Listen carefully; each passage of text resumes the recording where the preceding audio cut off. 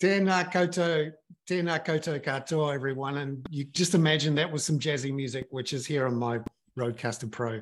I'll mix it into the edit later. It is fantastic to see you. I am Bernard Hickey. This is the Weekly Hoon with our co-host, Peter Bale. G'day, Peter. Oh, Bernard, I love it when you call me the co-host. Thank you very much. It's lovely to see you.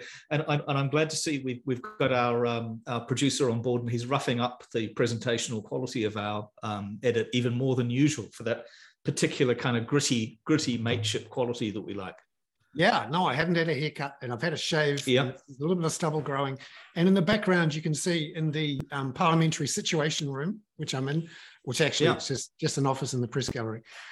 We've got maps of the world and New Zealand to, give you a hint. This is what we're going to talk about this week. Can we go to her? I think I can see Greymouth over your right shoulder there, and I can see Christchurch and possibly even Wellington actually. Yeah, there's Westport. It's a bit wet. Yeah, Westport. Yeah, not Greymouth. Yeah. Yeah. But one part of the word we're probably going to have to go to first is Tokyo. Can you tell us what's going on there? Yeah, it's a very interesting, well, it'll prove to be an interesting case. So Shinzo Abe, the creator of Abenomics, and I suspect we'll find that this is potentially at the root of this. Shinzo Abe has been shot this afternoon, and it would appear, based on some photographs, that the 41-year-old suspect may have made his shotgun look like a camera, as far as I can see from early material, but that may be somewhat speculative of me. And he's been shot in the suburbs of Nara when he was on a speaking tour on an electoral hustings. Very interesting case because, of course, this is not really what you expect in Japan, although, of course, Japan has its edge of craziness and its edge of controversies. And of course, Abe was one of the prime ministers who pushed towards an end of the post-war defense stance of Japan to make it somewhat more, not so much aggressive, but to allow it to carry a little bit more of its own weight in defense. And it wouldn't surprise me. We don't know yet, but it wouldn't surprise me if that was in the roots of this attack. Yeah, it's a shocking thing. Just occasionally out of Japan, you get these amazingly shocking stories like the nerve gas attack. And when you actually look quite closely at these quite extreme right-wing, and there's some extreme left-wing groups in Japan, it can get pretty wild at times. Yeah, well, I mean, I should look. I mean, of course, the nerve gas attack a long time ago was a very long time ago. But yes, there's some pretty wacky things going on there, and but this would appear. I mean, it's still very, very early days, but Shinzo Abe has been shot. It looks like a lone gunman. He's alive. He fell to the ground. There's blood in some of the pictures, but he's apparently sort of conscious on the way to hospital, or been conscious on the way to hospital. Yeah, there's various reports, some of which I've seen suggest he was not so well, but we'll see what happens there. And you can't imagine, we're in a world where countries are being invaded, threats all over the place, and prime ministers resigning. This has been the big news of the last 48 hours. You're a London resident. Who's resigned? Who's resigned, Bernard? Though, well, he hasn't so much resigned as said he would step aside. Are we talking about Boris? We're talking about Boris Johnson, who never thought he'd actually go, but at least he's the greased piglet. The greased piglet. I loved the Daily Mail, which is pretty pro Johnson, you've got to say, comes out with this headline basically saying, how is the greased piglet going to get out of this one?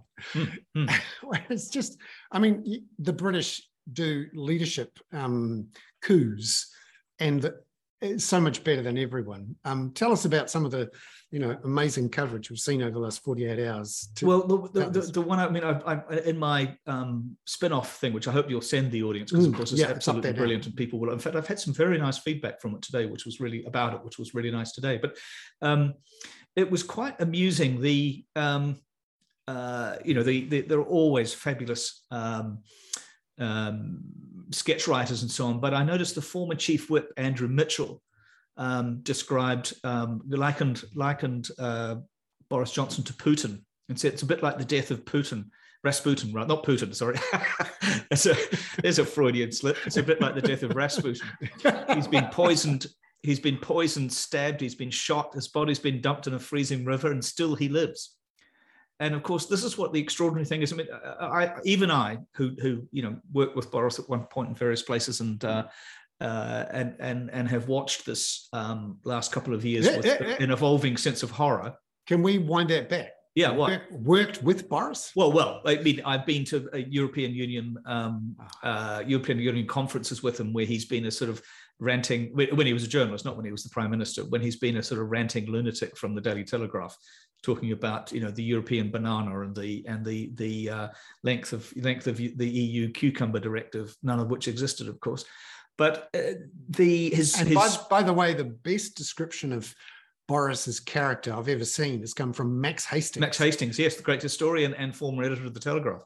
And his boss, basically. Yeah. Didn't he sack him at one point? He sacked him at one point. Well, no, actually, I'm not sure he did, but the Times, of course, sacked him for making up quotes and making up quotes in a story about his own uncle, which was quite extraordinary. So he is an utterly shameless person, and without morals. But his supposed resignation speech yesterday was it didn't use the word resignation. It just said that the accused his fellow Tories in Parliament of behaving like a herd, and the herd had moved on, and them's the breaks. And of course, now he's trying to cling on until October, until the Tory party conference, or until a new leader can be chosen. But you just never know what the greased piglet might come up with between then and now. One of the great stories is the possibility that one of the reasons he's hung on this long is so that he and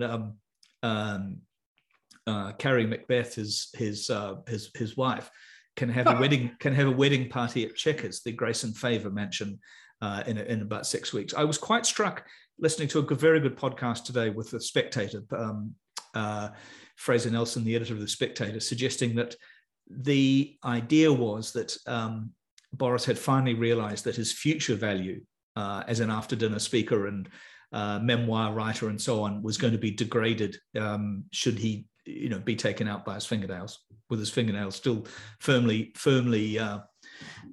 anchored on the Downing Street desk. But it wouldn't surprise me if we haven't seen the last of this particular fiasco. Is this the one that's titled Coffee House Shots? Is that the one? It is, yes. The Spectator's Coffee House Shots is an excellent. It's not as good as ours. They've probably got an actual producer, Bernard. But I've just put it into the list for everyone to see. I mean, from a purely spectator point of view, so to speak, it's just amazing to watch a British political drama like this. And of course, Boris is just larger than life. Well, it's he isn't Trump, but he's on the verge of being a kind of Trumpian figure. One of the most interesting aspects of this, of course, is that because Britain doesn't have a written constitution, he's kind of rewriting an unwritten constitution as he goes. And of course, in order to resign, he has to go to see the Queen. He hasn't been to see the Queen. The Queen decides who is the Prime Minister.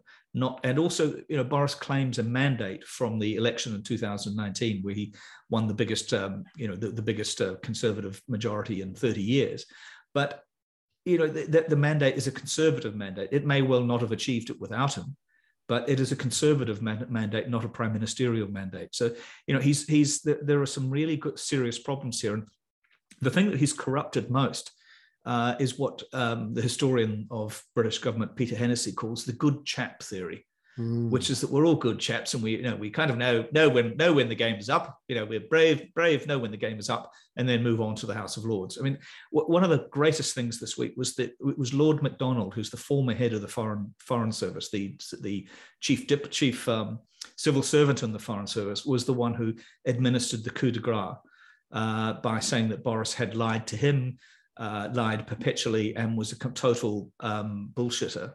He didn't actually use the word bullshitter, but that's what he meant. Just to and really came out, sent a letter both to the Parliamentary Standards Commissioner and then published it and went on the BBC almost simultaneously to accuse the Prime Minister of being a complete fabricator of facts. It's amazing to see all of these resignation letters in public and people in real time, announcing their leadership bids and saying this person is, not my friend anymore. It's just extraordinary. Well, I always remember the one that I was connected to in some respects, but because I was in Parliament at the time, I think was Peter Mandelson resigning from the Blair government, and that letter was not only dictated but typed by Alistair Campbell. Hilarious. And he's quite a character. For those who remember him as the PR guy for the Lions, who came here in 2005. And he did this amazing thing after the first test. I think, that's right. The All Blacks, this is back in the day when you could do spear tackles, speared Brian O'Driscoll into the ground and broke his shoulder. And Alistair Campbell decided to have a press conference after the game to complain about the officiating. And he treated it like it was a political leadership coup. And it was like full on. It was extraordinary. And the poor old rugby journalists were going, what is this guy? Oh, yeah. Was, anyway, well, I didn't know that Alistair did anything with rugby because he's a rather committed supporter of Burnley.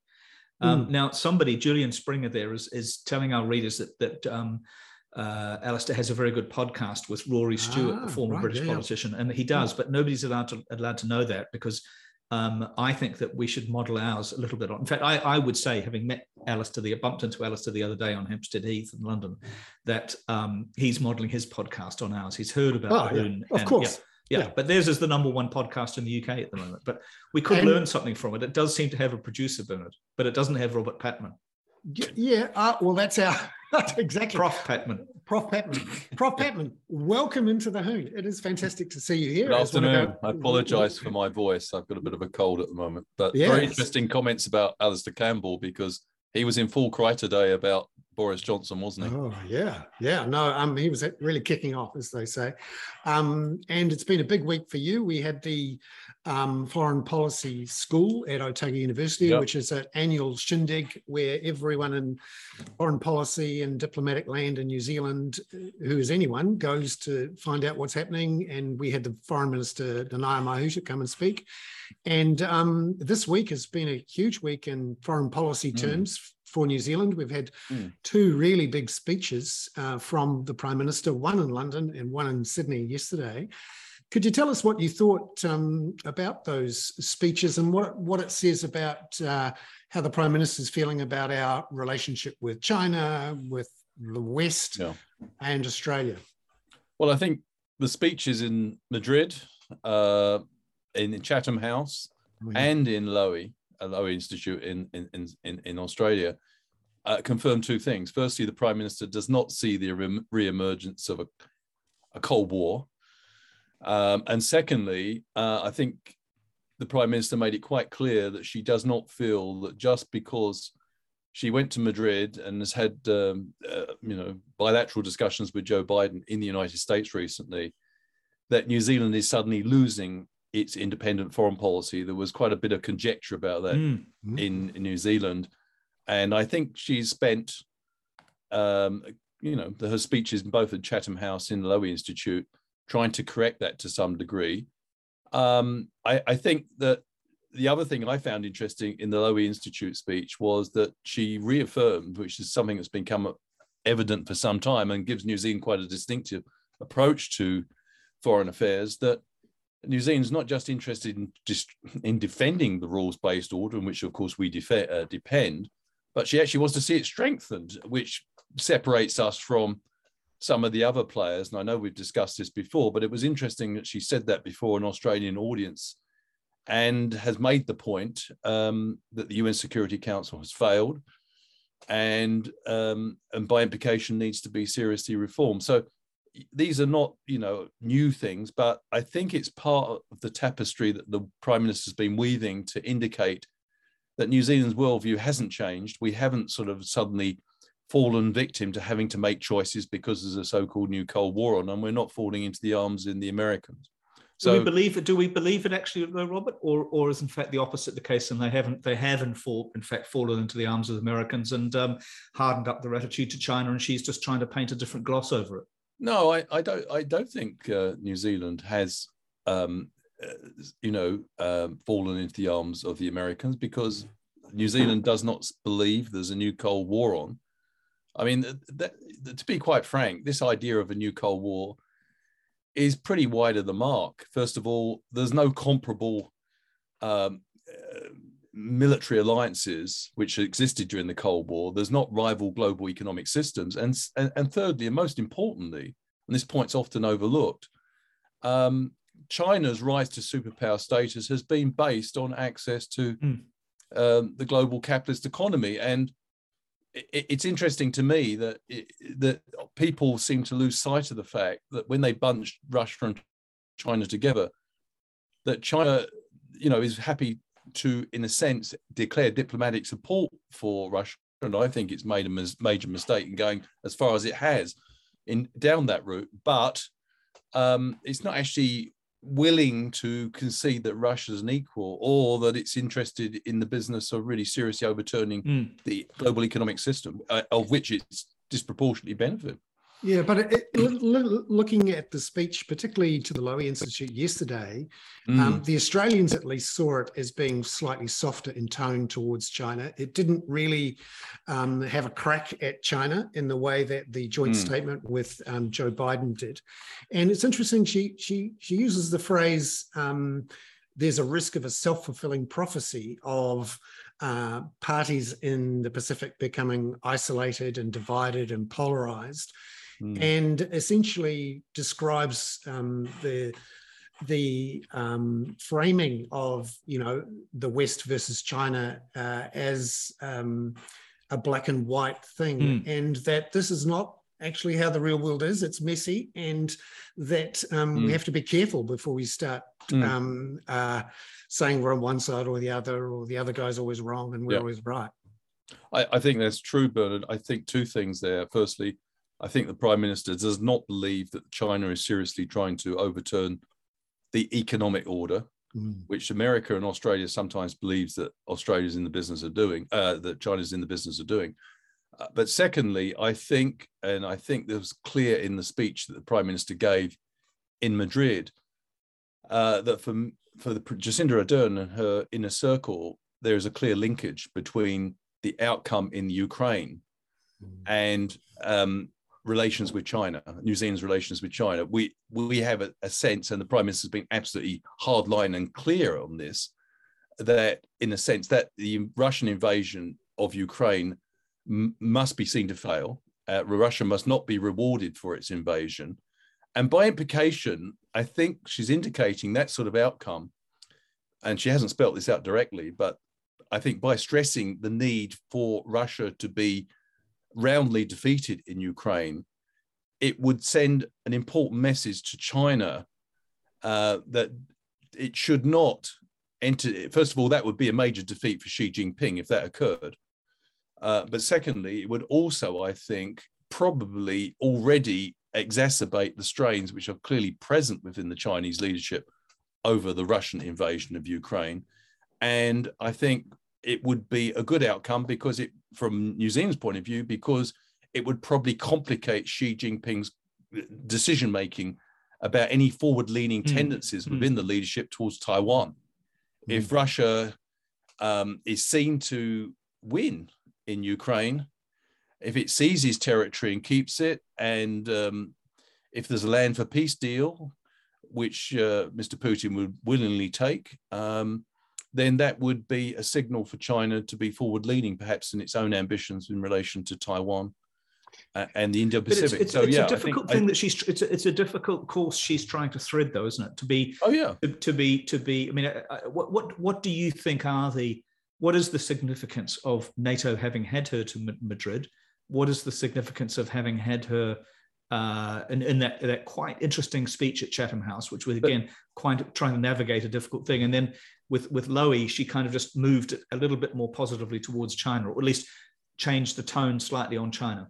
But it'll be even more difficult for New Zealand if we wholly aligned ourselves with the United States and Australia and the UK in something like AUKUS, because we have serious ambitions about economically diversifying, and AUKUS will not help us economically diversify in the Indo-Pacific. So you're right, it's a difficult thread to sustain, But, politics is often about difficult choices. And I think the Prime Minister is being given encouragement because you see countries like Germany and France to some degree share New Zealand's approach to the Indo-Pacific. They weren't particularly wildly enthusiastic about the idea of 3 English-speaking countries taking it upon themselves to uphold the rules-based order when 2 of them have flirted and sometimes, some cases, broken the rules-based order.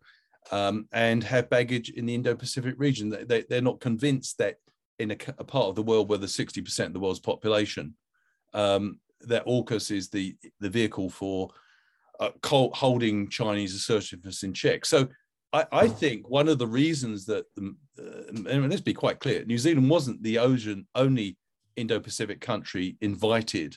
Japan, South Australia and Australia. Yeah. So, South Korea and Australia, rather. I think you're right, Peter. New Zealand presenting itself as an independent foreign policy and a distinct worldview is a difficult thing to sustain when there is clear tensions between the United States and China, or between the United States on one hand and China and Russia on the other. But I think that it's reasonably solidly based. And we would feel, it wouldn't necessarily serve our interests, particularly to develop our relations with countries in the Indo-Pacific, like Vietnam, Indonesia, et cetera, who share, they're even more conscious than we are about Chinese assertiveness, but they don't believe AUKUS is the vehicle for dealing with it. It's very interesting also. Yeah. But what do you think? And possibly, our correspondent in the Jacinda Situation Room may have a view on this as well. But is this trip of these 3 quite impressive speeches, quite well covered, quite deeply covered speeches? Are they also setting up a path for Jacinda Ardern, post Prime Minister, as well, to claim some interesting role on the international stage? That may be a possibility, but there was something that when Nanaia Mahuta was in Dunedin at the Foreign Policy School, where she gave the keynote speech. And by the way, I thought she gave the most impressive speech I've heard since I've been in evidence of all her speech. I haven't been present to all her speeches. I thought it was a good speech. But the point to note here is she said in an interview that Ukraine has been something of a catalyst for New Zealand foreign policy.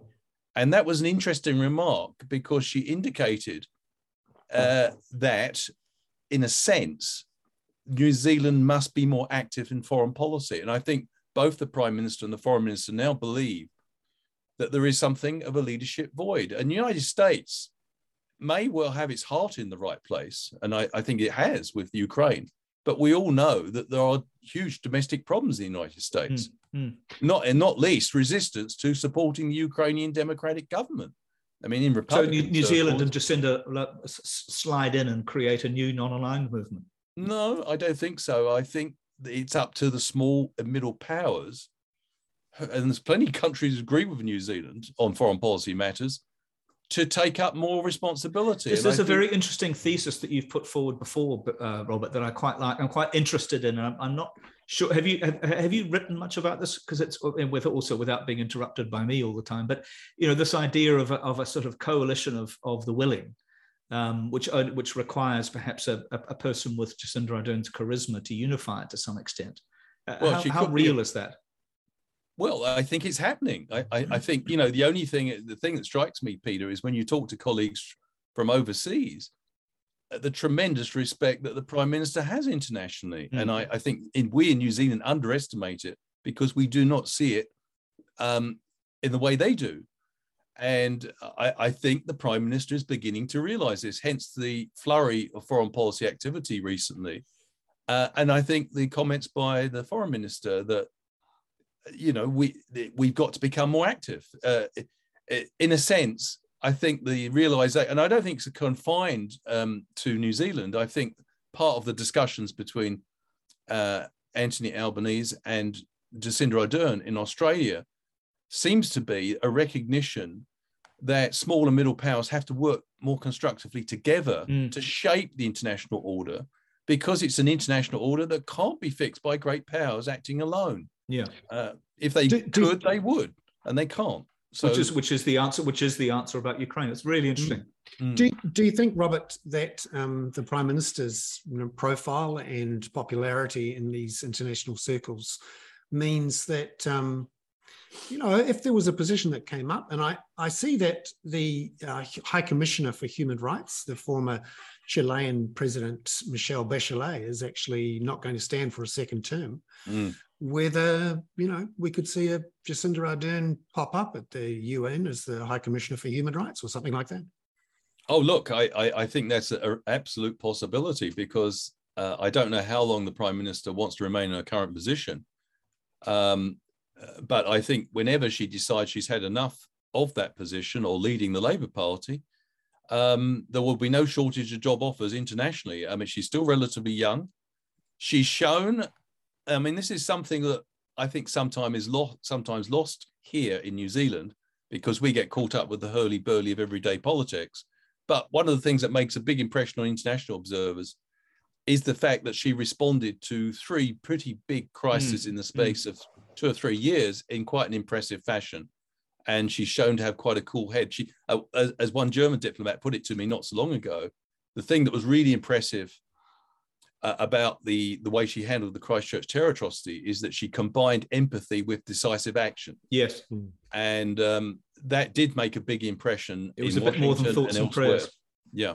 Yeah. Now, just to get back onto the contest that's going on, I found it really interesting to see the head of MI5 and the head of the FBI, and the guy from the MI5 looked like he just come out of Oxford. Out of James Bond. It was about he looked about 13.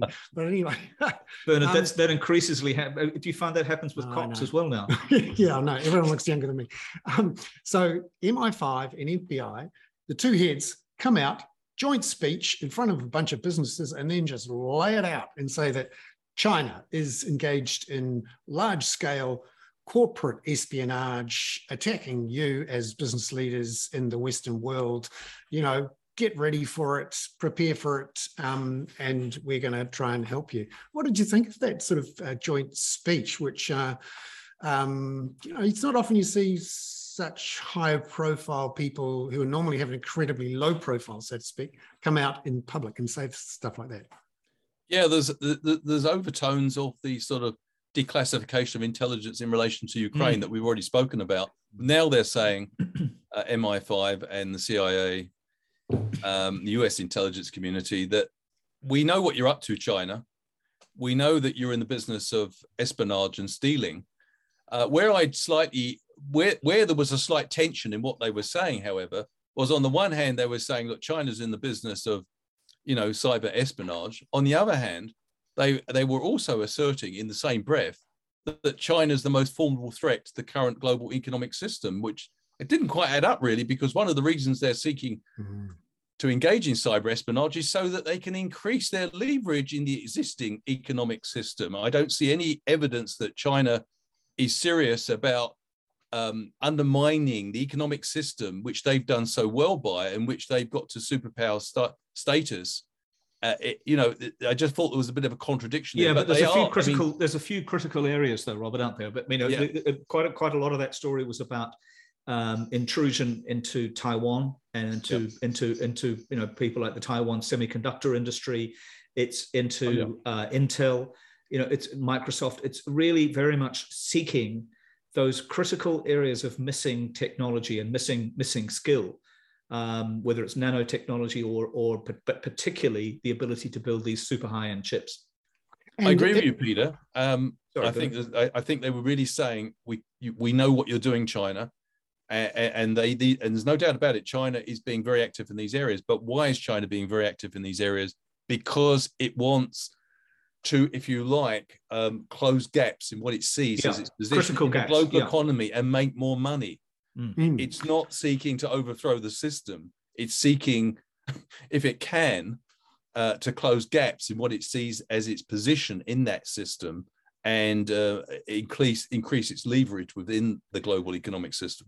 One of the interesting points, though, there is that for a long time, a lot of Western companies would try to get into China. They would take their IP into China, try to sell into the domestic consumption base inside China. As you know, this was, a billion people who are just about to join the middle class. Of course, we want to get in there and sell our stuff to them inside there. But increasingly, with this sort of warning about how this espionage and IP transfer takes, what I think we're going to see is a globalization where people are trading with each other across borders, but they're not working inside each other's borders, building their own businesses. So it becomes a bit more of an arm's length globalization and a warier globalization. There was a long time, Fonterra has had 2 attempts to go into China, and both times it's had their joint ventures. Speaking of top security, cow-based dominance. Oh, well, what's interesting about Fonterra is they have wasted or spent a couple of $1 billion in 2 joint ventures, both of which have been, some would say, ransacked. And now Fonterra is a lot more at arm's length with China, and its own shareholders have basically told them, don't do that again. Don't be starting farms inside China and buying brands in China, because you'll get done over again. And I think that's the sort of interesting implication there, Robert, is that yes, China does want to trade with the rest of the world, but what it says is this increasing overlap where Western companies have operations inside China and vice versa is going to be pulled apart a little bit. Yeah, no, I agree. I mean, I think that also these joint statements is warning the Western world not to have any illusions about China's role in the world. It's also sending a message to those Chinese, some of those modernizers within the system modernizers, they're called, within the Chinese ruling Communist Party, is saying, if you're really serious about improving your economic performance and keep growing and closing those gaps as you see them, maybe you should rethink your strategy, because cyber espionage will effectively undermine your economic performance, because we know what you're doing and we're strong enough to block it. Yeah, it's very interesting. One of the most interesting economics or business stories I saw this week was the dominance, in fact, the rise of BYD, a Chinese electric car company, electric battery company, that Warren Buffett was one of the first people to identify. BYD stands for Build Your Dreams. I don't think I ever would have bought a BYD if I knew that what it meant. But its electric car production dramatically exceeded Tesla.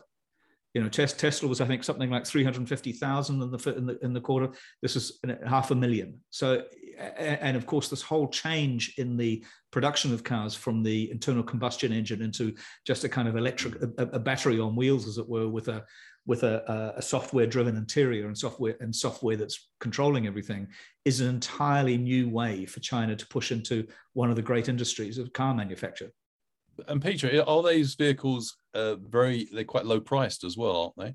Some of them are, yes. Although there was a very, not BYD, but yes, some of them are. Many of I'm pretty sure. So in London, most of the electric buses are BYD buses. I'm not sure whether they are here. So they also do a lot of commercial vehicles. But there is a Evergrande, which Bernard knows very well, the property company, has created an Evergrande electric SUV, which it's selling for something like $26,000, which is $20,000 less than than the equivalent Tesla. But I'm not sure I'd go around in an Evergrande either, would I, Bernard?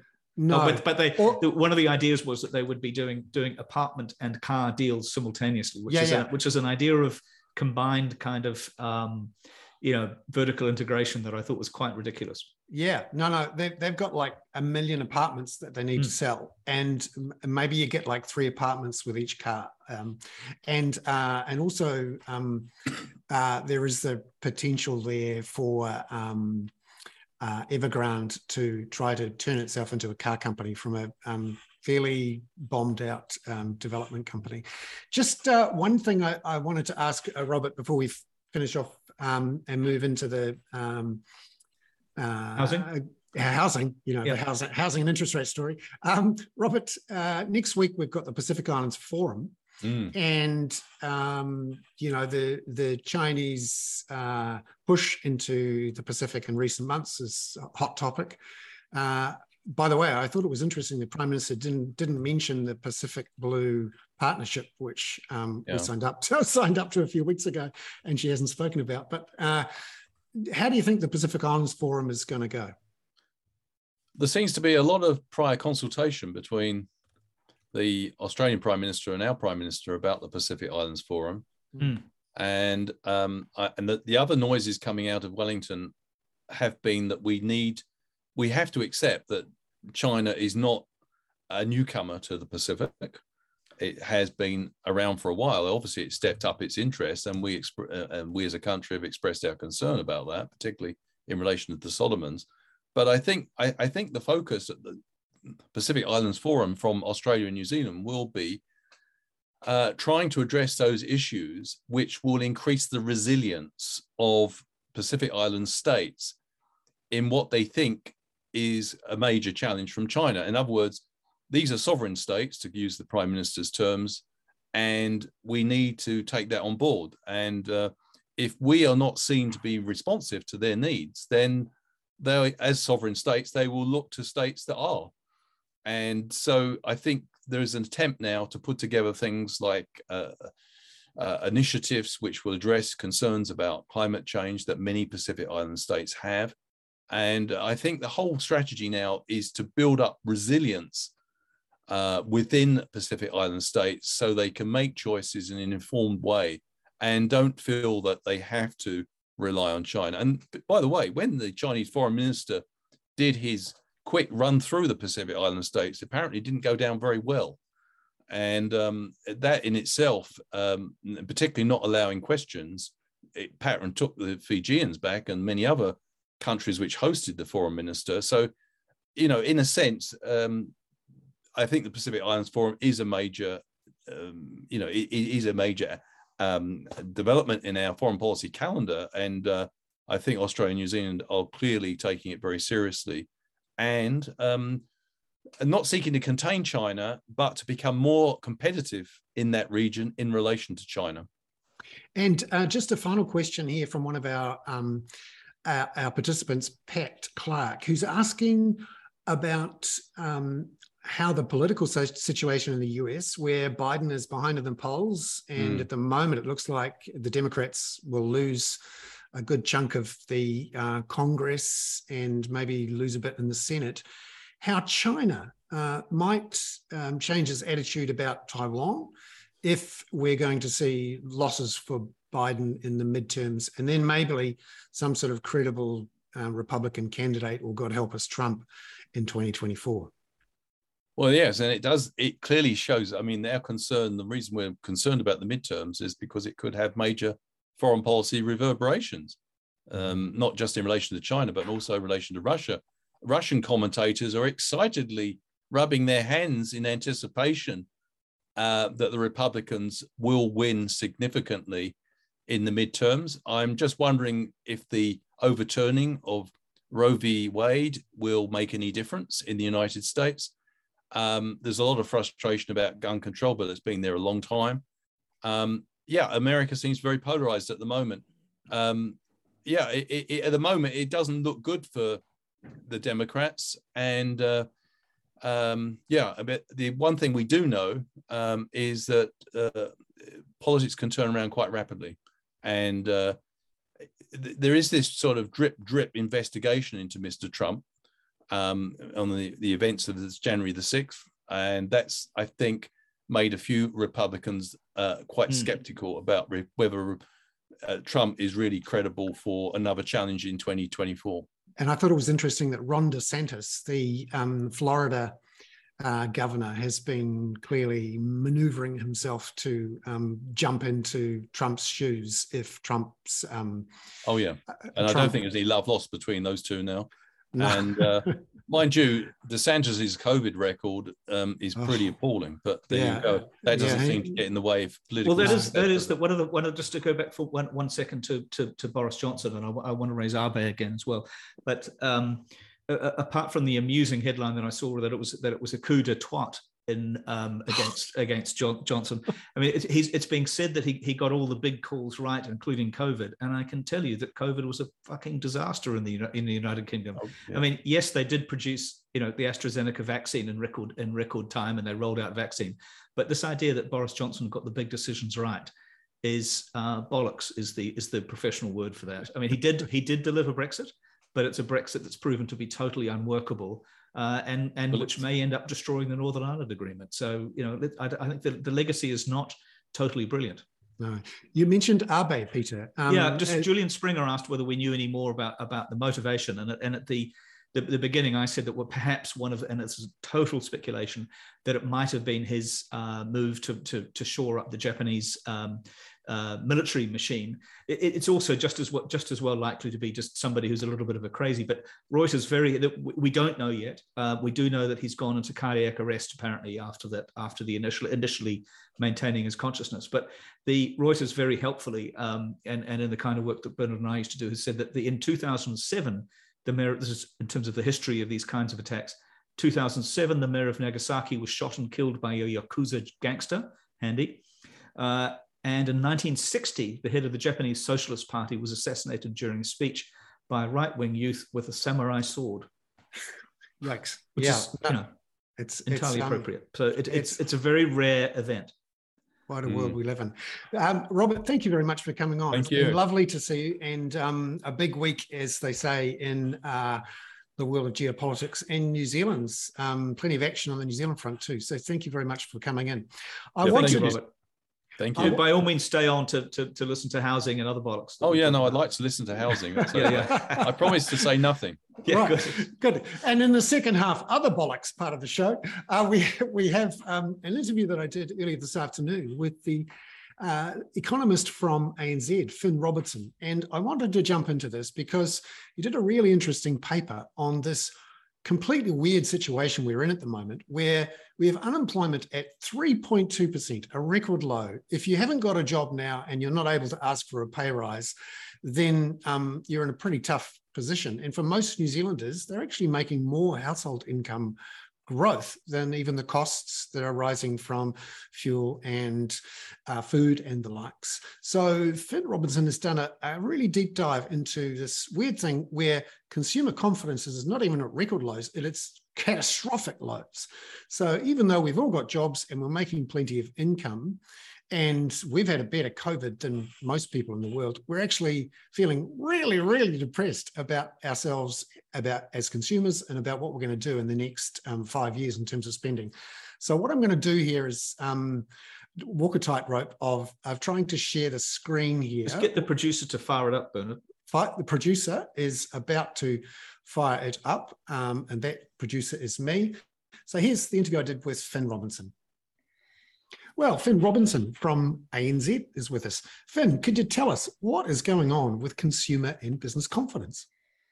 Yeah, well, it's a bit of an interesting one at the moment. We're seeing consumer and businesses are pretty much as pessimistic as they've ever been.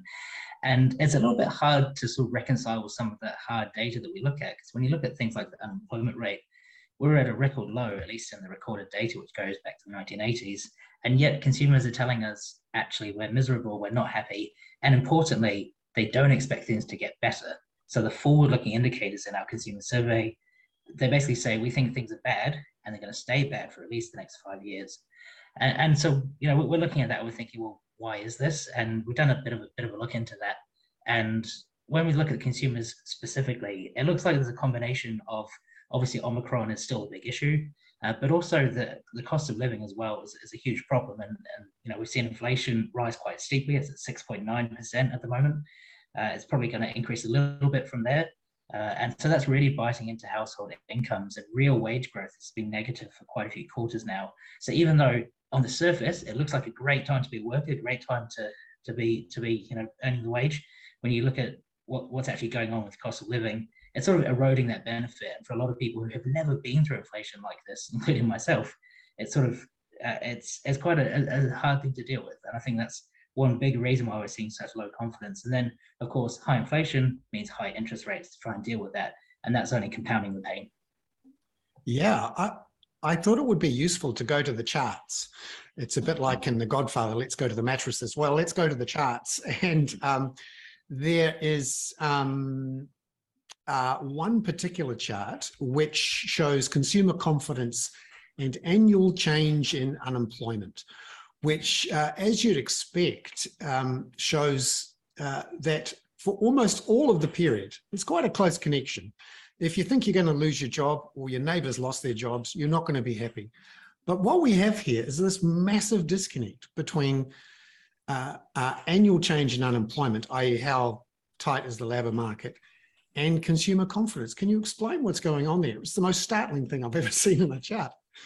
Yeah, it's quite something. I mean, obviously correlation is not causation, but it's, 40 years of data where unemployment and consumer confidence are sort of going hand in hand. I think, it's a big part of it is really just the stress that households are under at the moment. So yes, incomes are doing really, really well in nominal terms. They're growing at the fastest rate since 2009, but inflation's really strong. That's eating into people's disposable incomes. Interest rates are rising, and there's a lot of people who fixed on their mortgage rates back in 2021. We're about a year from when mortgage rates reached their lowest point. And so there's a lot of people rolling onto mortgage rates that are, often double or more what they locked into. So there's a lot of factors there that are eating away at people's purchasing power, their disposable income. And that's quite hard to deal with at the same time as inflation is really concentrated in some of those key parts of the consumption basket. Your transport, your food, and your housing. Those are the three biggest drivers of inflation right now, and those are non-negotiables. So it's quite a challenge for households, and that's why, at least that's our understanding for why unemployment is so low, and yet consumers tell us that they are just miserable. And yeah, it's really just a reflection of the tough time consumers are going through.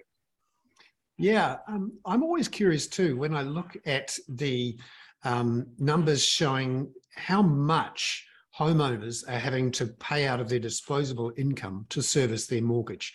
And I know it's a very broad figure and it's right across the market and includes all of those, old people who've almost paid off their mortgage and that sort of thing. But it shows that, significantly less than 6% of disposable income is spent by homeowners servicing their mortgages, which is less than half what it was in 2007-8 because of lower interest rates. And obviously over that time, there's been some rise in incomes as well.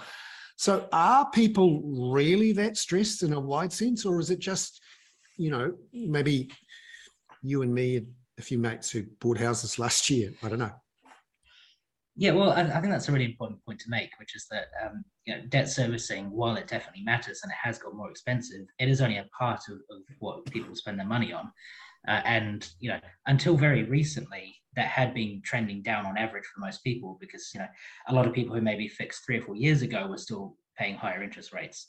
I think, we're pretty optimistic about consumers' ability to get through this. We're not forecasting people to be forced to sell their houses, to be, in that kind of situation. People are in a really good place in the labour market. Their wages are growing sharply, and that does put them in a good position to be able to meet these higher mortgage payments, which is why it's not our only sort of the only driver we're thinking about. We're also thinking about the fact that the rest of the consumer basket, the rest of inflation, everything else you spend your money on, that's also going up in price. And that's really where a lot of the pain comes through. And for lower income households, those three essentials we talked about, food, housing, and transport, they make up such a big proportion of consumption that when those go up in price, that's the real issue. So, of course, interest rates going up are challenging, and especially for people who bought at the peak last year. But we're pretty optimistic the households can get through it, but that doesn't mean they're feeling good about it. Yeah. The other curious thing I find is that obviously inflation running at nearly 7% is higher than hourly wage growth. But there's a lot of households who've been working more hours. Maybe they've been getting some higher overtime payments or some bonuses, or maybe some income from other places apart from wages, which means that my assessment of the overall total household income in dollar terms is that actually, total household incomes are actually rising a little bit faster than consumer price inflation. So that for a lot of households per hour, you're right, as your charts show, there is a real wage deflationary shock going on. But for total household income, it's not quite as bad as it might feel. Yeah, I think that's a good point to make. Is if you're working a set amount of hours per week and your real wages are falling, you can work more, which is again not good for your confidence, but it certainly does support your ability to get through it. And we have seen quite a big pickup in overtime pay as well. So when we look at sort of your average hourly earnings, those are well behind inflation. But then when you look at the part of that which captures bonus payments or additional payments to usual, those are actually catching up pretty fast. And that's been a trend around the world. So there's definitely some catch up going on. It just sort of takes a bit longer for it to come through into your sort of normal wage setting behavior. I think households. It's not the end of the world. That's why we're not forecasting a recession. It's just a tough time.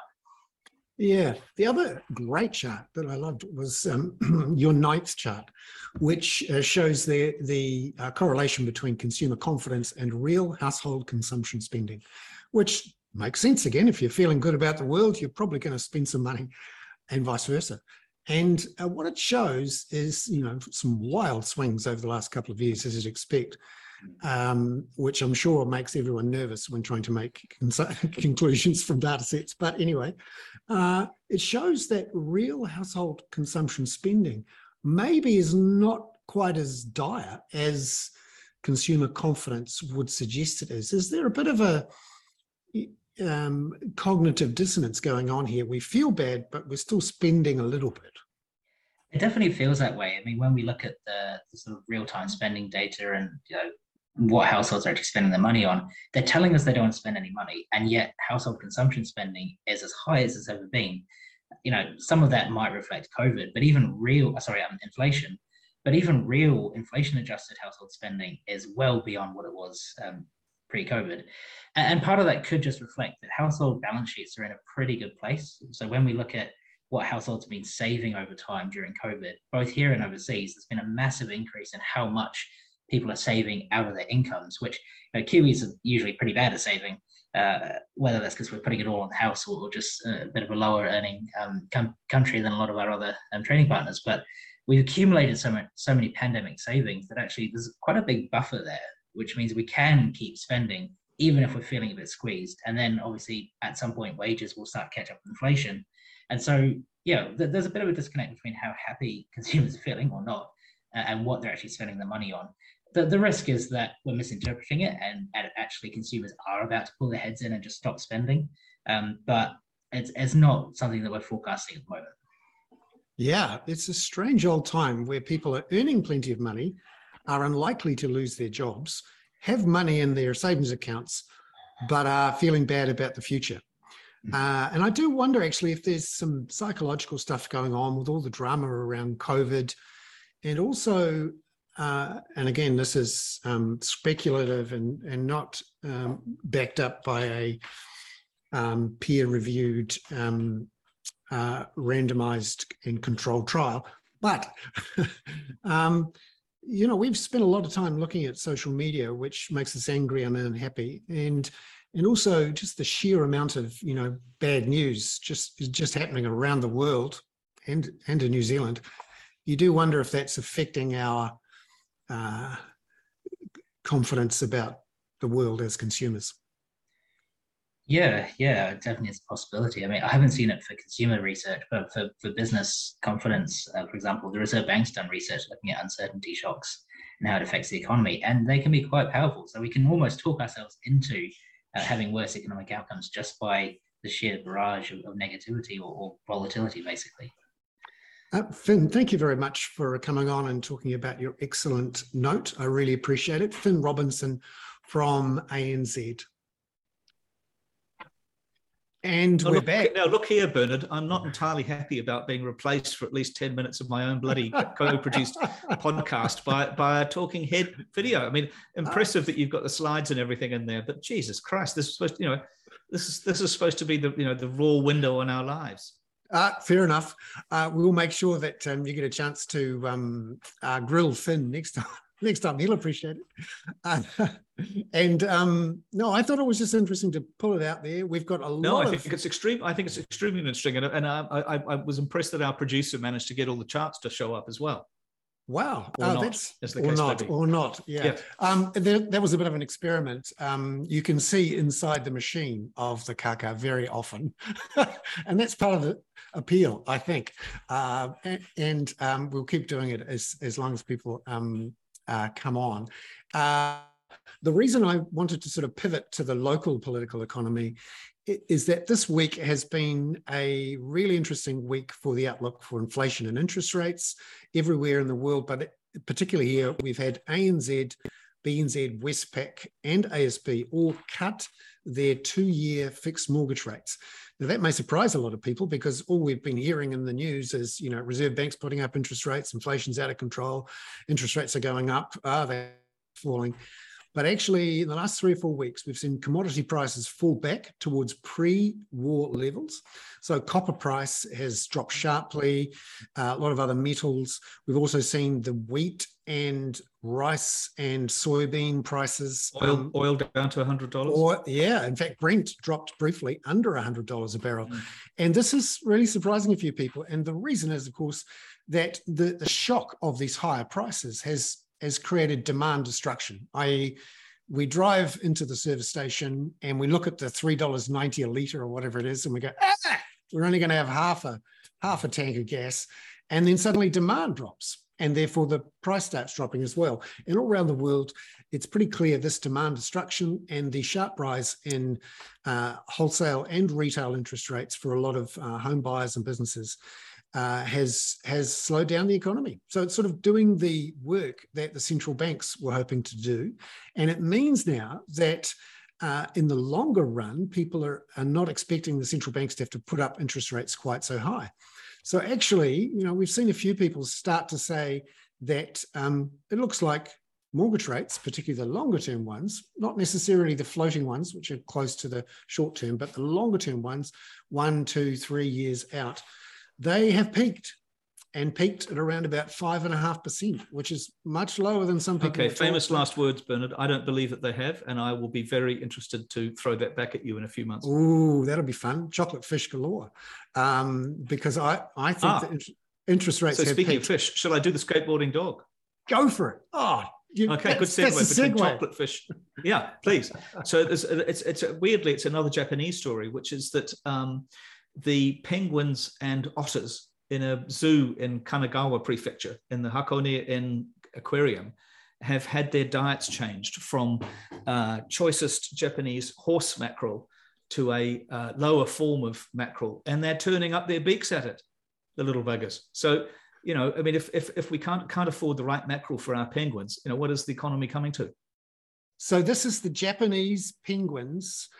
Well, they're not Japanese penguins. I don't think that. I mean, I don't know whether they are penguins from Penguania, but they are. So they're migrants. They're in a zoo. What? They're migrant penguins. Migrant penguins, yeah, the little buggers, and they come over here, don't like our fish, So maybe they've taken on the Japanese style, which is to be very picky about your fish. Yes, exactly. Well, I don't think they feed them sashimi, but as we were saying the other day, I imagine penguin sashimi is really quite delicious. That would be the sashimi made from penguins rather than the sashimi eaten by penguins. And that is what happens to the penguins if they're too fussy. Maybe they get turned into sashimi. That's right. That's Bernard, that's a ridiculous digression. Excellent skateboarding dog. And of course, we have to finish off with some of the fun that happened around Boris. One of the great things about British politics is the crack you get from the commentators and the public, actually. So Hugh Grant, the famous actor, yes, who's now a bit of a political activist in favour of basically shutting down the tabloids, fair enough, came out when Boris went and said, right, someone needs to go outside number 10 or the Parliament buildings and play the Benny Hill theme song, Yeah. And so someone did. And so in the background to some of these live crosses that all TV stations are doing is someone playing the Benny Hill theme song, Well, if you saw Boris practically shaking poor Jacinda's arm off, he was doing a bloody Benny Hill tribute show. I described him as a pound shot Donald Trump, but he's really a pound shot Benny Hill. Ah, dear. And of course, the best video I saw, and this is from Reuters. So Peter and I will verify it. Yeah, sympathize with this. Reuters is pretty straight down the line on just about everything, and it's pretty rare for them to try to make a joke. But there was a little video put out last night while we were all waiting for Boris to decide to leave, and all the TV cameras are focused on the number 10 doorway, that black shiny doorway, where nothing's happening, right? So, but you still have to have the live cross focused on number 10.